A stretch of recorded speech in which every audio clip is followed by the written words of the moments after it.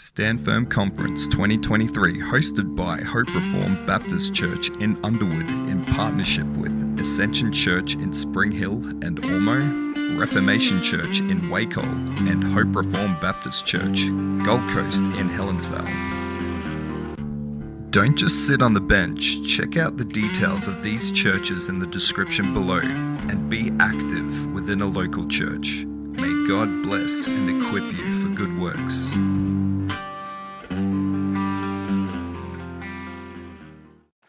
Good morning, everybody.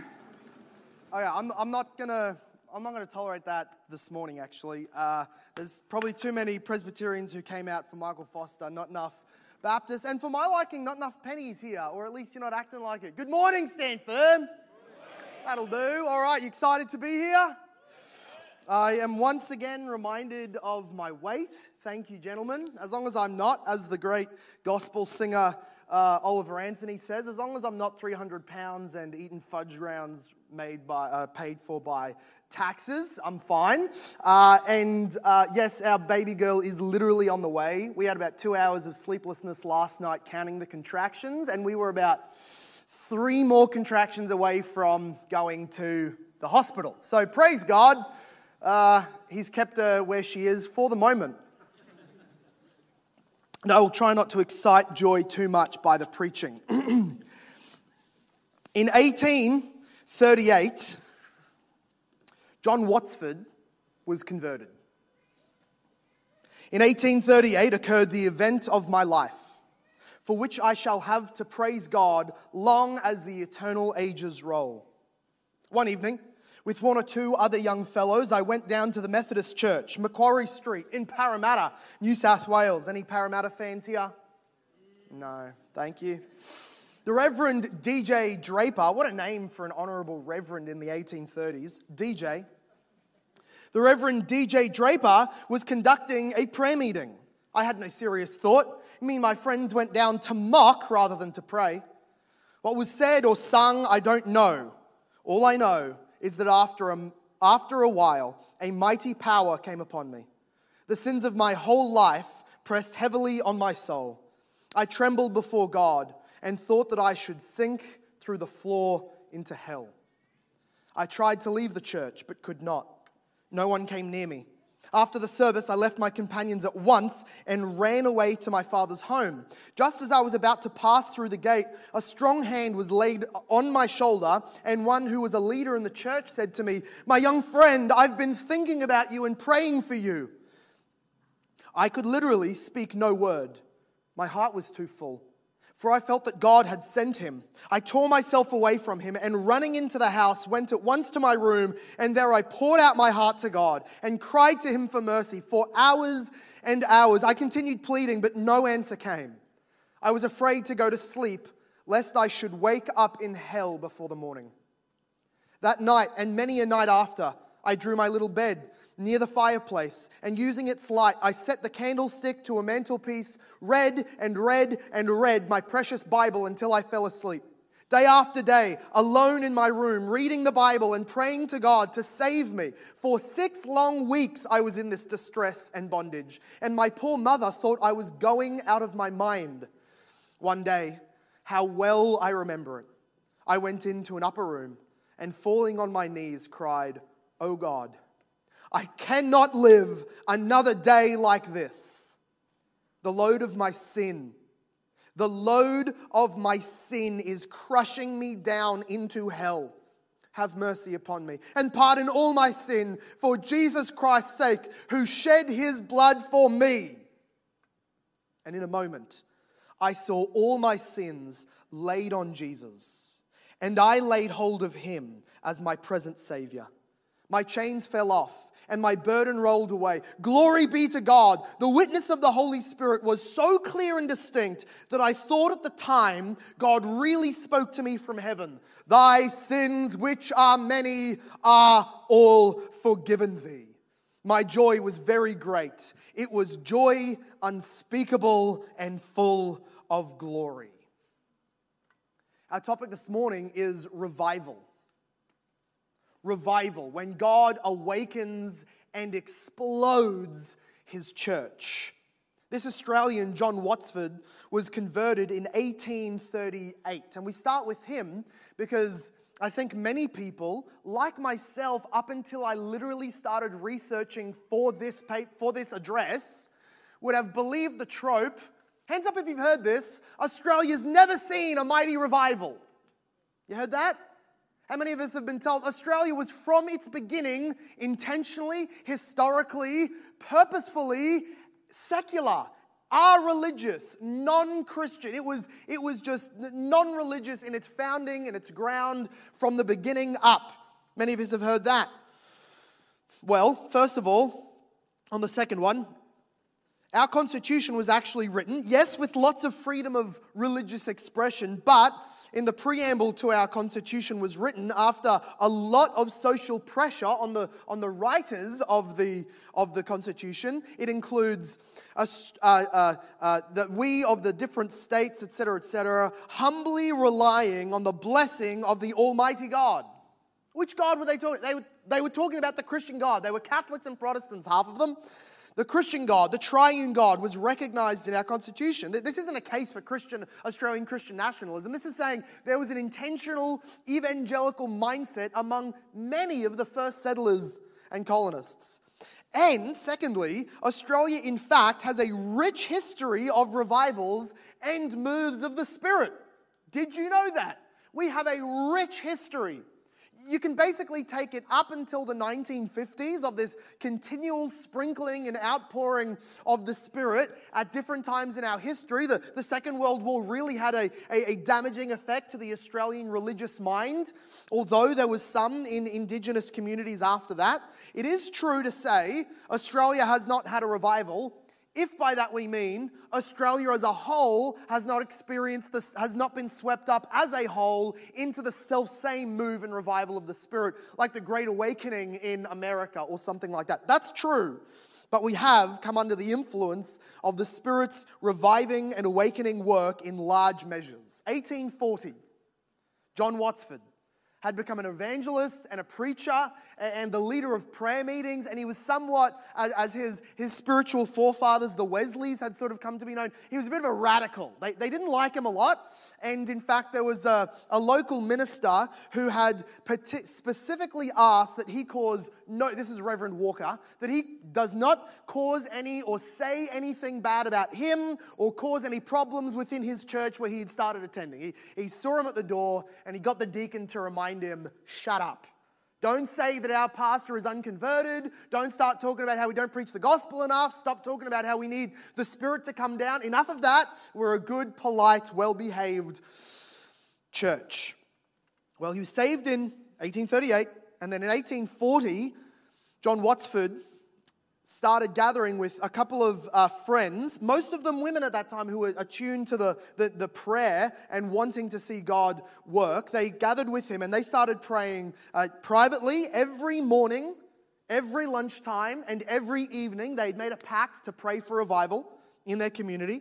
And on Fridays, they would fast and gather together to pray for revival. He says this after a season of after 4 weeks of this.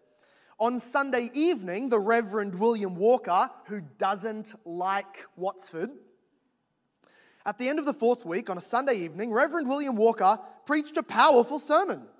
That sounds like surprising to him. Some of you guys know what that's like. You go to church, he actually preached, like he got some energy today. He raised his voice a bit. He said the gospel. Sometimes that is sadly surprising. After the service, the people flocked to the prayer meeting until the schoolroom was filled. My 2 friends were there, each on one side of me, and I knew that they had a hold of God. We could hear sighs and suppressed sobs going on all around us. The old minister of the circuit, who had conducted the meeting, was concluding with the benediction. The grace of our Lord Jesus Christ and the love of God. Here he stopped and sobbed aloud. In between his sobbing, when he could finally speak, he called out, "Brother Watsford, pray." John Watsford said he got up and he prayed. And then his two friends prayed. And oh, he writes, oh, the power of God that came upon the people, who were overwhelmed by it in every part of the room. And what a cry for mercy. It was heard by passers-by in the street, some of whom came running into the church to see what was the matter with all these people screaming for mercy from God. And they were struck down at the door in great distress of soul. The clock of a neighboring church struck 12 before we even looked at the time, and we did not leave the meeting for many hours. How many were saved, I cannot tell. But day after day and week after week, that work went on, and many were converted. Among them, many young persons. This is the work of the Spirit, not in Wales, and not in New York, not in New Hampshire, in the areas of the Great Awakening, in Australia. In New South Wales, of all places. The God of the impossible.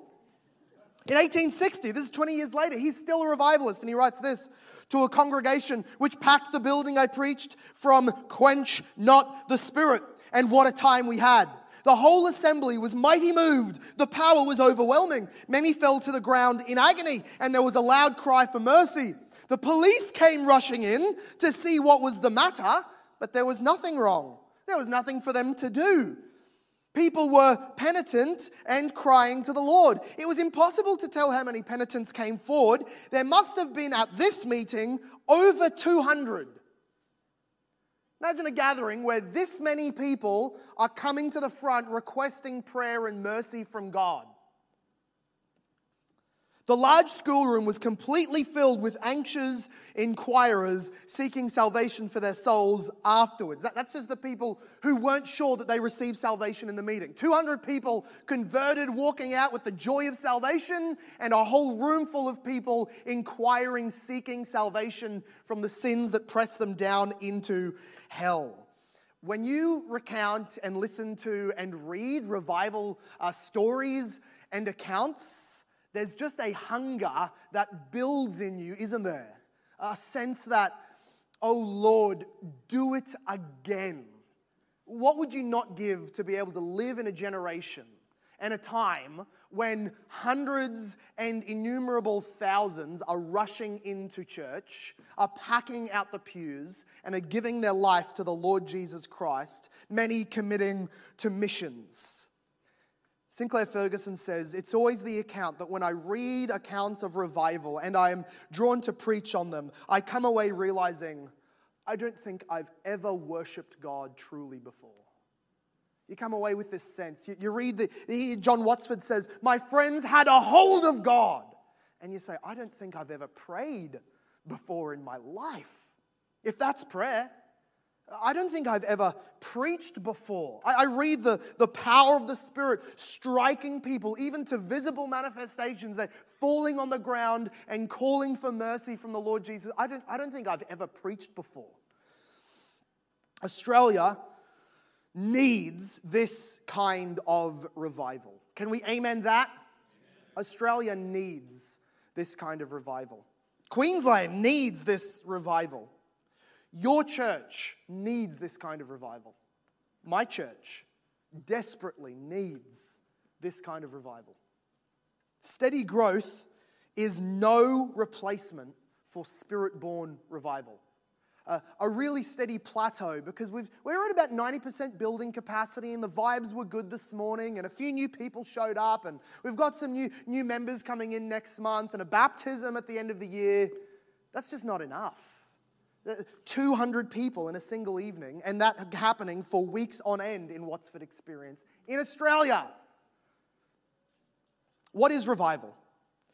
Jonathan Edwards, who was one of the main leaders and preachers of the Great Awakening back in 1741, maybe if you don't know him or know much history of the Great Awakening, you'll at least probably have heard of the most famous sermon, it seems, at least in American history, Sinners in the Hands of an Angry God. Have you heard of that? Edwards preached that sermon in 1741 in Enfield, Connecticut, and the effects were enormous, and it was one of the great catalysts for the Great Awakening that was sweeping North America. What is revival? Here's my working definition. Revival is a work of the Spirit of God where he converts souls to faith in the Son of God, Jesus Christ, and he brings an awakening of new fervor into the church so that he grows the church considerably and impacts a community's moral living and Christian influence, all in response to the preaching of Jesus. The work of the Spirit of God, because he's sovereign, he converts people, he awakens the church to their sin, to eternity, to the power of the gospel, and he grows the church and increases the gospel's influence in that community. Edwards wrote a book called The Distinguishing Marks of a Work of the Spirit of God. And he had to do this because in the Great Awakening, there were thousands of new converts. And just for the critical types in our room, do you know what new converts act like? New converts. Yeah, the people who just started walking with Jesus a couple of seconds or days ago, they usually don't act like people who've been walking with Jesus for 20 years. So here's what happens in revival, is the critical disciplinarians and the real reform types start getting really annoyed at how many of these people are misbehaving in church and being a little bit exuberant in their behavior or their emotions, or they go home and they're still doing things that are not very Sabbatarian or whatever it may be. You go, yeah, that's because Jesus just saved them. You're pointing out the wrong thing. The Pharisees got really annoyed that the healed guy was carrying his mat on the wrong day. I think you missed the point that the lame guy is carrying something. You missed it. When revival happens, strange things often happen. And Jonathan Edwards started writing partly because his wife was having trances, conversations with Jesus, she told, visions, dreams going the whole night long where she's just walking and talking with God. Now, that's really awkward when you're a cessationist pastor. That's a little bit awkward. So he starts having to sort of defend to the criticisms of many other people that this really is a work of God, even though there's people being thrown to the ground, even though people are clinging to their chairs and to the pillars and screaming out loud in the middle of the sermons. Like, yeah, lots of weird stuff is happening. That doesn't mean it's false. He wrote this book with a list of things that are neither here nor there. They don't prove it to be a work of the Spirit of God, but they don't disprove it either. And here's some of the things that he said. Things like extreme displays of emotion. That could be because the Spirit's working in people's hearts, and guess what? Their hearts include their emotions. Or it could be that people are just getting excited by a really, really charismatic preacher. Spurgeon used to say, when God moves through town in a work, it's like a horse-drawn carriage that stirs up all kind of dust. It happens. But that doesn't mean that if we were to grab our brooms, hungry for a work of God, and then go start sweeping the dust and get a big dust cloud, that's not the same thing. Some people try that. So emotional exuberance is not a sign against it or for it. He said strange physical manifestations in the services, not an argument for or against. Much noise and attention about it in the community. People writing papers and criticizing. Everybody's talking about it. It seems like bad press, not a sign for or against. He would speak of the sin that was present and rash behaviors by new converts. And he says, new believers act like new believers. We can get over that. And satanic activity. How often people will jump in and go, it's like pretty obvious, or it's very evident that Satan literally was doing that thing, or somebody, there's demonic work going on in this revival word that they're calling a revival. That's a sign against it. And you go, why? Let's assume you're right. Let's say, that was literally satanic activity happening. Somebody stood up, cursed Jesus, claimed they had a prophecy of Jesus not being God, whatever. Yeah, okay, let's call it satanic. I want to know why he's focusing so much of his attention on this move. Probably because it's legitimate and he's threatened. So satanic activity is not even an argument for or against a real revival. Here's what Edwards said. He says the 5 marks of a work of the Spirit of God is that, number 1, it exalts Jesus. In the preaching, in the conversation, in the theme of the whole movement, it exalts Jesus Christ. As God become man, died for sinners, resurrected, King and Lord, reigning forever. Jesus, it exalts Jesus. Secondly, it attacks Satan's interests. Now that would be specific to times and places. Revival in Australia had certain elements that were not necessary in Wales or America. It attacks whatever main forces Satan is bringing against the church at that time and place. It says, thirdly, it exalts Holy Scripture as the authority. It exalts Scripture as the authority and the powerful Word of God. It doesn't distract from it as if we were about truth before, but now we have Spirit, so we need less truth. Fourthly, he said it lifts up doctrine. A revival will always leave people hungry for understanding categorical and propositional truth from Scripture. And fifthly, it promotes love of God and love of man. That means the behavior of people religiously and the behavior of people towards their neighbors will be changed. It will have moral change on the society that it strikes. And that leads to a discussion of Reformation, which Michael Foster's going to speak about. Reformation is changing structures and ways of doing things, often in an institutional way in our churches. But revival is the renewal and outpouring of life. Now, we need both. Because if you try and have a reformation and set up structures, it's just dead formalism. It's not a replacement. And if you have an outpouring of life and a renewal and a revival, but you don't have some kind of reformation, let's buffet this with clear teaching from Scripture and discipleship and the means of grace and church membership and these. If we don't have that, then the outpouring becomes a large puddle and dries up quickly. It's not channeled. It's lost. We need both. R.C. Sproul, writing of the Reformation, the Protestant Reformation of the 16th century, he said, the Reformation was not just a reformation, it was an awakening. That's his word for revival. But it was not just an awakening. It was the greatest awakening since the apostolic age. I was speaking to a renowned church historian, theologian, and academic. He goes by the name of Craig Spurgeon Ireland, I think is his name. He's co-authored a book with Charles Spurgeon, apparently. And we were talking, has anybody ever tabulated the amount of individual souls converted during the Reformation? We love the doctrine, we love the institutes, thank God for the creeds and confessions.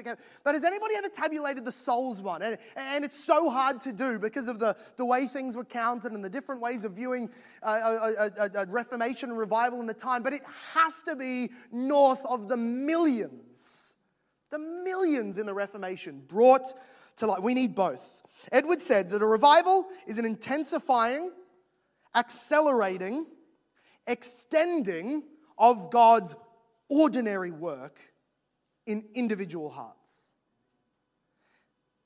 Let's break that down a little bit. It's the intensifying, accelerating, extending of God's ordinary work in individual hearts. First thing, revival is God's work. Whether it's John Watsford himself alone being saved, reading the Bible, pleading for mercy from the Lord Jesus Christ, revival, broad or individual only ever happens by God's sovereign work. Revival is a work of God's sovereign Spirit. Jesus said this, John chapter 3. You can't go outside and command wind to come because your laundry is not drying. No one can go out. I just walked in the car park of the hotel this morning. We're not the only conference in town. I passed a Kenneth Copeland Ministries minivan. Those guys know how to control the weather, right? He'll tell you that you can blow against the COVID demon or command a storm so that the private jet can take off in the right conditions. Okay, some of us can do that. The rest of us, we can't control the weather. And Jesus says, nor can you with the Spirit. God's got a plan for all of salvation history, the history of redemption, Edwards called it. We call it theologically, the history of redemption. God has marked out every day and every person's salvation that He plans to save. It is entirely His work. No one can bring dry, dead bones to life, breathing an army of God, except for the sovereign Spirit of God. Revival is a work of God. And the Spirit of God uses means. Edward says it's the work of God in individual hearts. Now this is interesting because he doesn't just say the Spirit of God is working on communities. Because in a very strict theological sense, communities aren't Christian and they can't be saved. Churches can't even be saved. Nations can't be saved in a very strict theological sense. They can't be Christian in the sense of regenerated. They can be Christian in conviction, in commitments, in culture, and in beliefs, and they should be to God's glory. But he, like Spurgeon, will say that the way the kingdom grows is always one brick at a time. On the path to heaven, or in the building of the heavenly temple of the kingdom of God. It's always one soul at a time. That doesn't mean only one person can get saved at a time. It means that if you have enormous change and the society is swept up and the whole church is alive, but no one has repented and given their life to Jesus, it's not a revival. The kingdom didn't grow even one soul.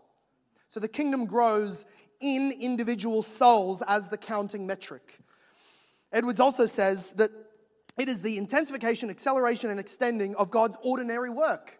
People often think, maybe you read The Great Awakening, you look at the Welsh Revival, you look at what happened in Wattsford's life, and you think, what revival is this breath of fresh air, this refreshing drink of extraordinary water for people who are just so bored of preaching and praying and sacraments and church and evangelism. You know, sometimes the Spirit comes and he does crazy things like dreams and visions and trances and these experiences, and that's revival. No!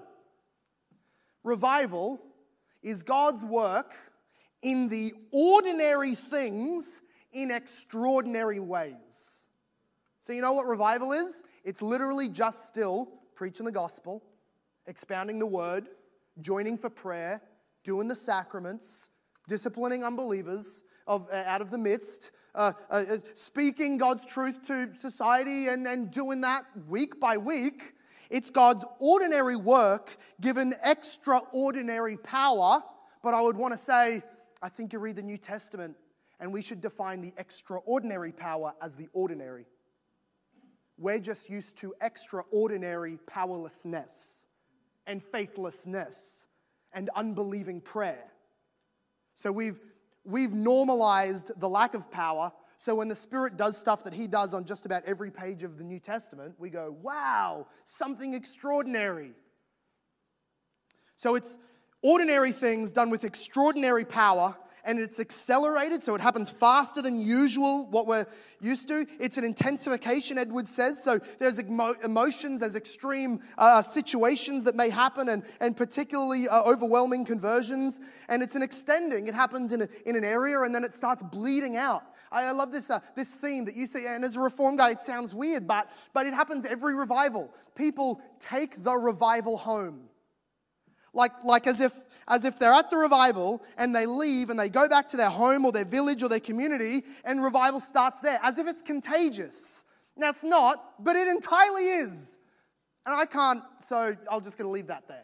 It's not contagious because that sounds odd, but it is because that's how the Spirit works. It can be carried place to place, and that's what he meant by the extending. That's how every revival happens. The gospel brings people to life with the Spirit of God, and then they go back home, and the words they learned from God, they speak, and other people are converted and saved and swept into the kingdom. So we don't need new systems. We need the old word faithfully preached.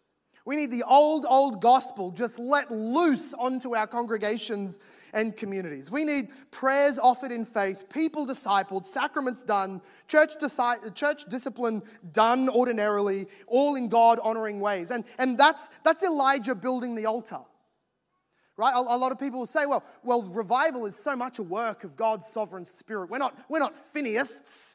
Right, we're not Charles Finney and these revivalists who think that they can plan a revival Thursday, 8 p.m. at church. Be there. And if we do certain things, God will say, well, they're checking all the boxes. Spirit, go on, do your work. They make it happen. We can't do that. And we know we can't do that. So people say, so what can we do? The fire has to come down from heaven. There was nothing Elijah could have done to bring the fire from heaven to consume the sacrifice on the altar. Yeah, okay. But he did build the altar, didn't he? He showed by his work that his faith was genuine in God's ability to do so. And that's what we can do. We can at least put the altar together and not sit around going, if God wants to send the fire, he'll construct an altar himself and send the fire. We have been given responsibility. Ordinary things done in extraordinary ways. This is true of every revival that has been genuine in history. Do you have a hunger for this? Don't you just wish, whether you can fit it into your theological net or mess or back cupboard or whatever it is at all, don't you secretly, and I hope not secretly, want more than anything for there to be this kind of revival in Australia? In your community, in your street at least. Can you imagine the effects? Every revival leaves the community changed. Can you imagine the effects in Australia? If even just the nominal Christians who tick, yes, I'm a Christian on the census, if they got genuinely saved, which is 43.9% of Australia, it's 11.27 million people in Australia say, I'm a Christian. They're not opposed to the idea of believing the gospel. Now, it's nowhere near that. It's nowhere near that of genuine born-again believers. Almost half our population. Are you kidding? It's not that.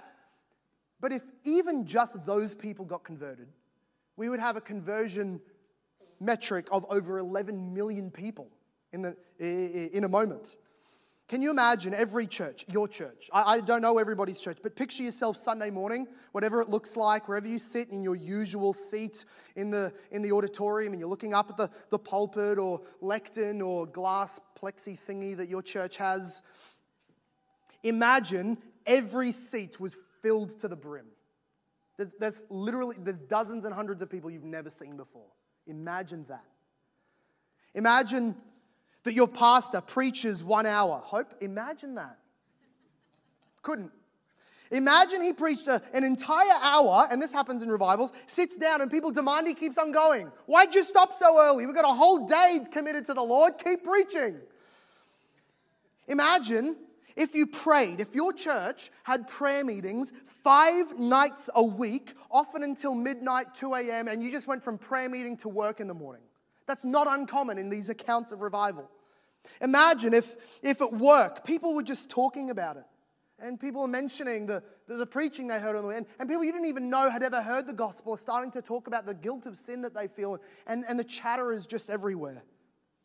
Imagine at the staff room, it's the subject of conversation. And people are discussing these Christians are all getting excited. And my cousin, he's now one of those born-again people. I don't know what that means.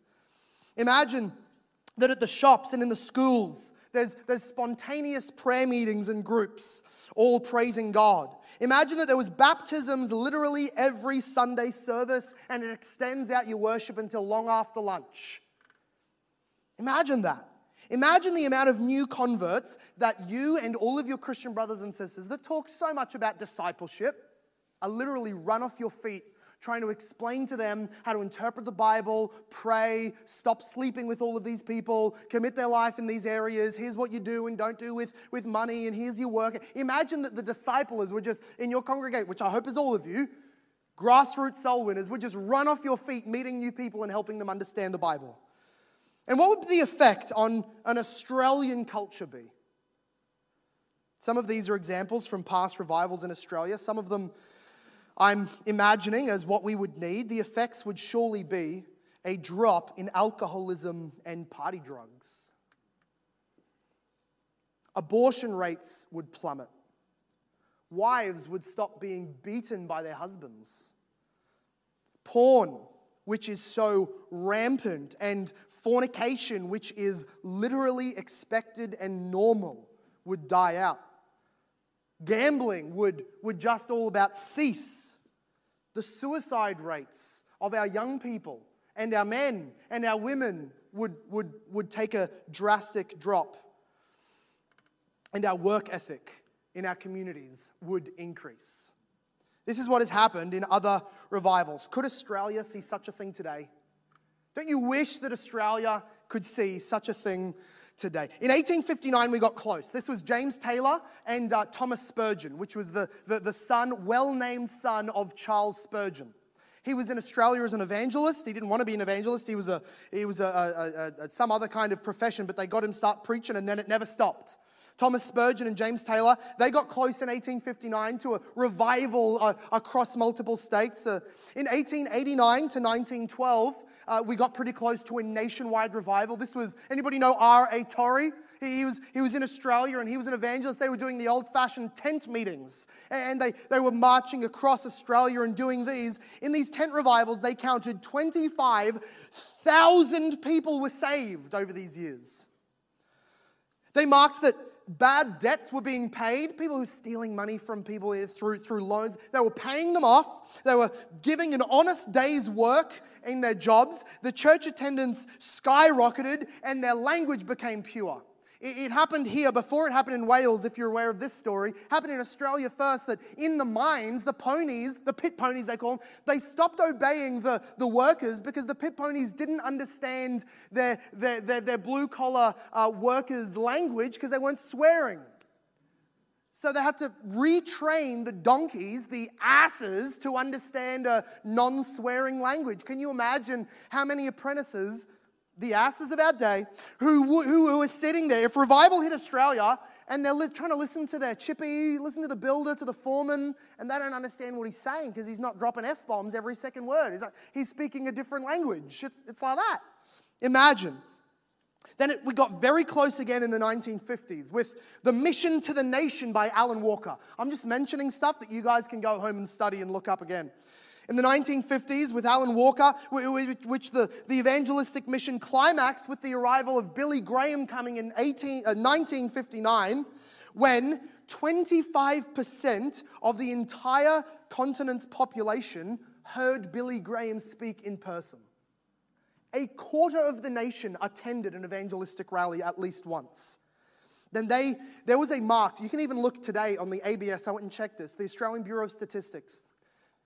Illegitimate childbirths are rising with the population, and in 1859 and 60, plateau off. Alcoholism and the alcohol purchasing rates are climbing with the population. They plateau off in 1859-60 and a few following years before it starts building again. Crimes plateau off in 1859-60 in Australia. It's amazing what God can do when He pours out revival. 1.25% of the entire Australian population gave their life to Jesus Christ during the Billy Graham crusade of 1859. 1.2, that doesn't sound big, but when there's a few million people, that's enormous. To even measure on the scales above 1% is ridiculous. And then there was an amazing work in 1979 in the Elko community of the Indigenous Australians. And this was a community that had been torn apart by domestic violence, by divorce, illegitimate children. Alcoholism and petrol sniffing had just ruined the youth of the day. And there was a small prayer meeting that was gathering, and it just started growing. Preaching the gospel, praying, preaching the gospel, praying, until it grew to over 200 people, and it became every single night to late in the evening, early in the morning, for weeks and months. There was spontaneous worship happening on the streets of the town. Young people would see each other in the street and they just start singing their favorite hymn, praising Jesus. People were getting saved. A lot of the nominal Christians were getting converted, and there was a near total cessation of alcoholism, drunkenness, and petrol sniffing. People started giving their full their full effort, and the community thrived, and then male leaders started coming back to the church and taking responsibility because there was only women in the church before that. And then it's travel also to Roper River and another Indigenous community, because these Indigenous Australians read the book of Acts, and they go, oh, these Christians, they trusted in Jesus and they walked somewhere else and told them. Well, my mob's back in another part of the country. I'm going to go walk there and tell them. And revival broke out there as well.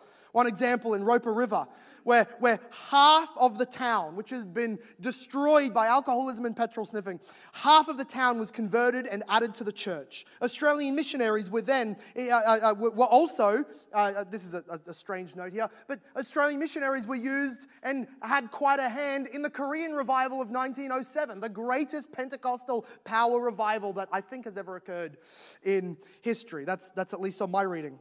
And here's the reason there was so much of it in Australia, was because we were under the intentional influence of the First and Second Great Awakenings of England. The First Fleet came out in 1788, and the First and Second Great Awakenings were going on between 1730 and 1840. There was intentional Methodists, the Wesleyans, revivalistic evangelists. They were intentionally sending people to Australia so that there would be a strong evangelical consciousness and evangelism going on among all of the convicts and the early settlers. You know William Wilberforce. Have you heard of William Wilberforce? William Wilberforce abolished the slave trade and eventually freed slaves in England and in the empire of the British Commonwealth. But his first act in politics before his fight against slavery was actually to make sure that chaplains were sent to Australia. And the first fleet, the Australians who came on the first fleet were still talking about the Great Awakenings going on back home. They were aware of it. John Newton, who wrote Amazing Grace, who was a slave trader, who was converted, who was the pastor of William Wilberforce, he personally put forward Richard Johnson as the chief evangelist and chaplain to go to Australia. And he wrote a poem. John Newton, he's now Australian heritage for us. Let's just claim him like we do with all the good New Zealand celebrities too. He's one of that. The great Australian, John Newton, when he sent Richard Johnson over to Australia, he wrote him a poem. He says this: "The Lord who sends thee hence will be thine aid. In vain at thee the lion, danger, roars. His arm and love shall keep thee undismayed on tempest-tossed seas and savage shores. Go, bear the Saviour's name to lands unknown. Tell the southern world his wondrous grace. In energy divine thy words shall own, and draw their untaught hearts to seek his face." Richard Johnson was the first preacher of the gospel to ever be on Australian shores, and he preached Australia's first sermon out of Psalm 116, verse 12. "What shall I render unto the Lord for all his benefits unto me?" A zealous revivalist and evangelist. Charles Middleton, the naval officer who oversaw the first fleet of convicts coming out, the naval officer was an evangelical Christian that was put forward because of his strong religious beliefs. Usually, slave ships and convict ships were known lemons. Most of them sink on the seas and people die. That's just accepted. Charles Middleton made sure that all of the ships going to Australia would keep their souls safe, would be populated with chaplains, and would be safe, no longer than 6 years old, safe to get these souls to Australia.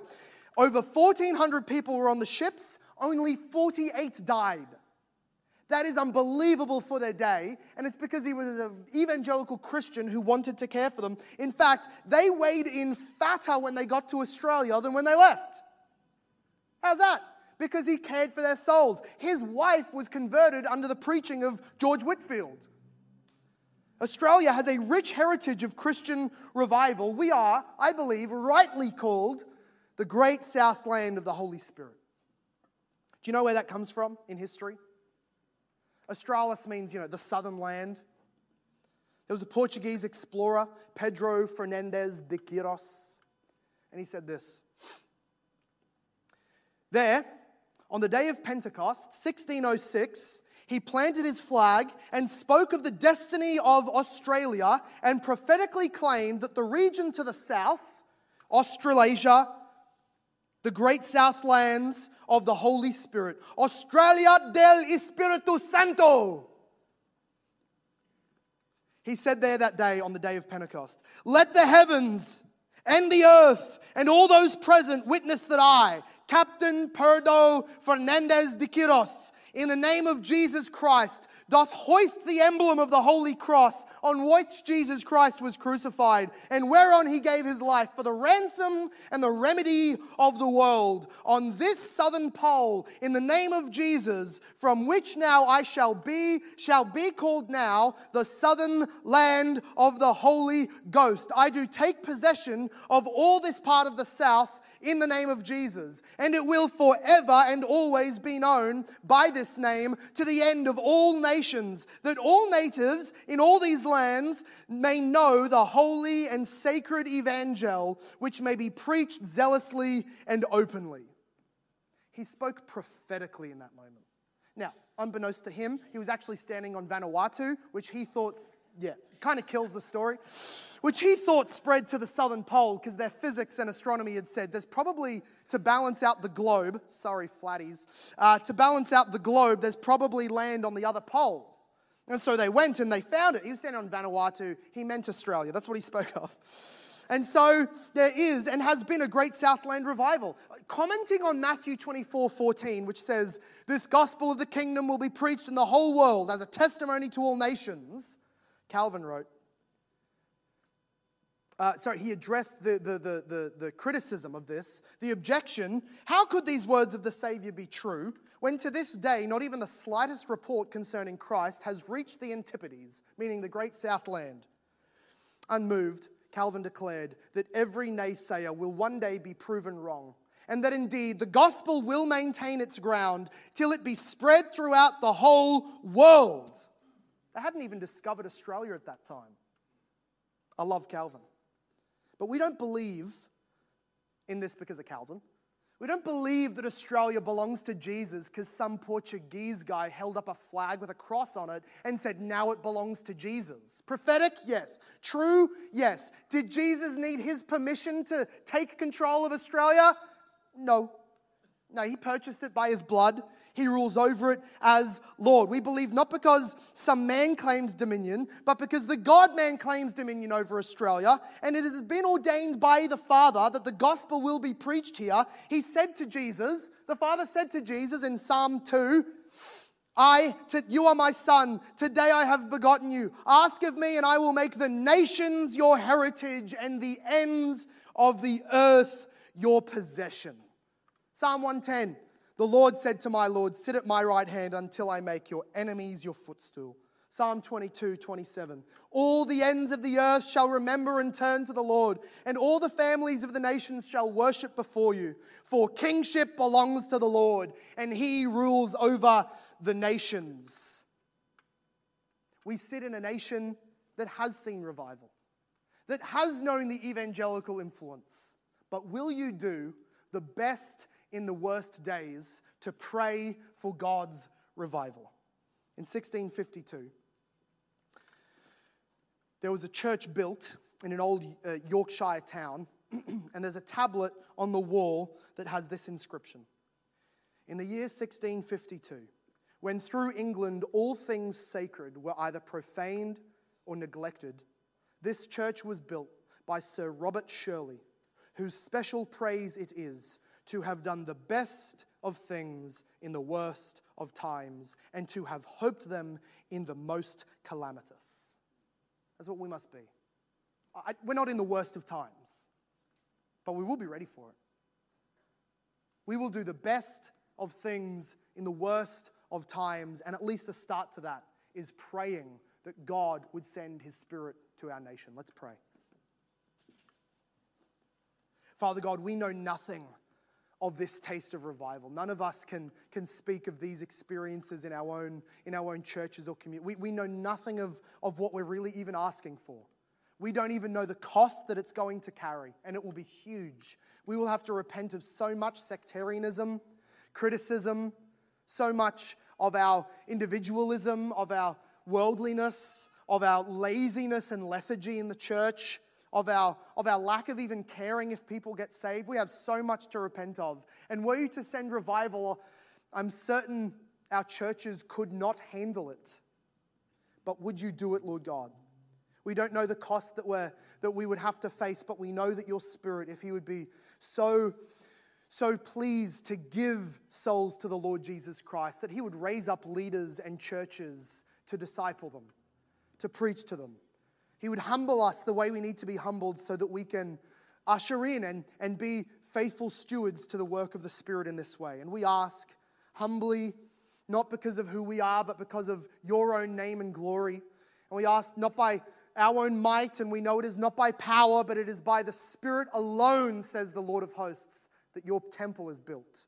And we do ask, God, that amongst all things that we do, as we stand firm and take action, that we would not neglect to pray and beseech and to take hold of God. Would you give Jesus these nations that he has died for? We pray this in his name. And everybody said, Amen.